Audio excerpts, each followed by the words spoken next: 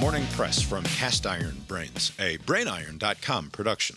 Here's 11 minutes or so of news for today, Wednesday, January 3rd, 2024.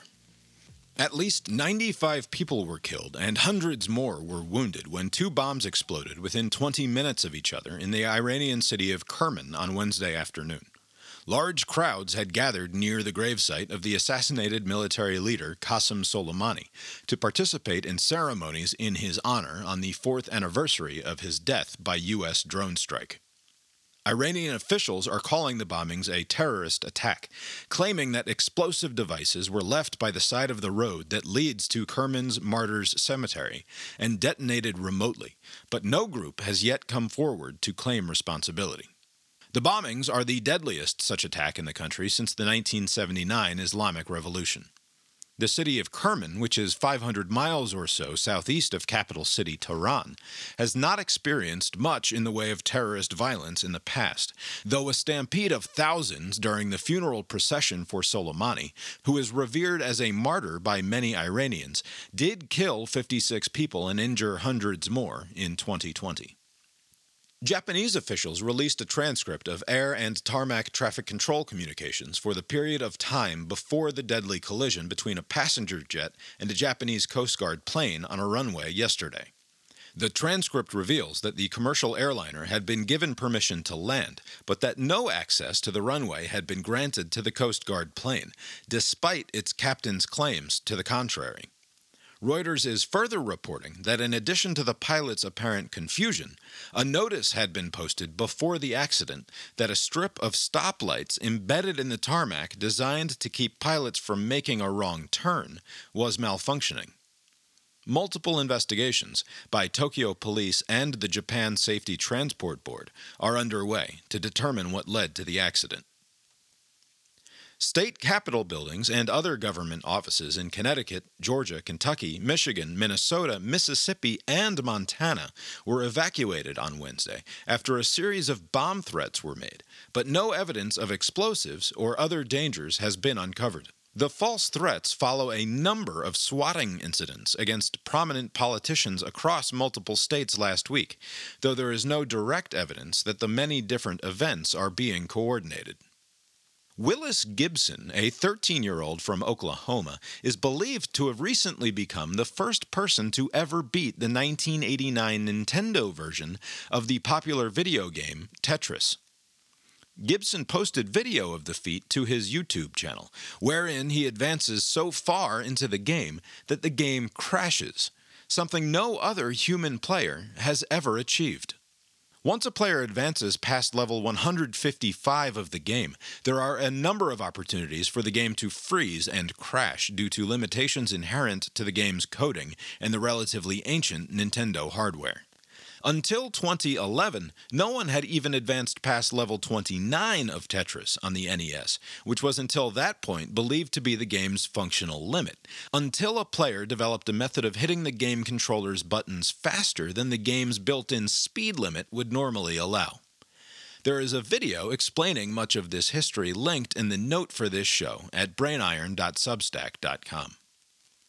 Kim Davis, the Kentucky woman who rose to national prominence in the summer of 2015 when she refused, in her capacity as county clerk, to issue marriage licenses to same-sex couples on personal religious grounds, has been ordered to pay more than $350,000 in damages and attorney's fees to one of the original couples she refused to serve. Davis's attorneys are expected to appeal the ruling. Davis was briefly jailed in 2015 for defying a federal court order to do her job, and Kentucky would eventually pass legislation that removed the name of all county clerks from state marriage licenses in an attempt to get around any personal hang-ups different clerks might have. A brief editorial aside, the Kim Davis saga is a near-perfect lens through which to have any attempt to understand American politics in the 21st century utterly confounded. In other words, it is the whole mess of the confused, contradictory culture war in microcosm. Kim Davis, a lifelong government stooge and nepotism hire who earned 2.5 times the median income of her county when she was elected to replace her mother as county clerk to stamp documents all day long, refused to do her job, and conservatives turned her into a modern folk hero. We are, in many ways, still living in the world that the summer of 2015 created. Updating a story briefly mentioned on yesterday's edition of the Morning Press, the New York Times currently has 9 different stories about the resignation of Harvard University's president, clickable from its homepage. That's 9 unique pieces published in just 24 hours. On this day in history, 503 years ago, January 3, 1521, Martin Luther was excommunicated from the Catholic Church by Pope Leo X, inadvertently setting the table for the Protestant Reformation, the Enlightenment, the American founding, and the end of history. The jury is out on whether or not this was a good move. Coincidentally, the website Britannica.com claims that on this date in 1962, Fidel Castro was excommunicated by Pope John XXIII, though no such record of Castro's excommunication seems to actually exist. Notable birthdays for January 3rd include 2-time Super Bowl champion Eli Manning, Lord of the Rings author J.R.R. Tolkien, and What Women Want actor Mel Gibson. Jack Ruby, who assassinated John F. Kennedy's assassin, Lee Harvey Oswald, died of a pulmonary embolism on this day in 1967. Now, here's a look at the weather. I was messing around in the New York Times archive, as I am wont to do, and came across the following. On January 2nd, 1899, a piece ran in the Times that told the story of Margaret McCabe, a 24-year-old woman who was taken in by a Mrs. Shannon, who took pity on McCabe in her, quote, hungry, ill, and penniless, end quote, condition. A few days later, Mrs. Shannon believed she'd witnessed McCabe's strange death in her bed, her body first going through a series of convulsions before falling back into bed and going rigid, but still strangely warm. After setting out to arrange for the younger woman's funeral, she returned home to find McCabe alive and sitting in a chair and telling a story about having visited spirits and the dead. A few days later, McCabe had yet another episode, and Shannon finally thought to involve a doctor. McCabe was eventually taken to a hospital where she was pronounced dead. Shortly before an autopsy was set to commence, Mrs. Shannon burst into the morgue, demanding that McCabe be given time to recover, that she was not dead, merely entranced again. Shannon only left after being assured that the corpse would not be cut open for examination until at least the next day.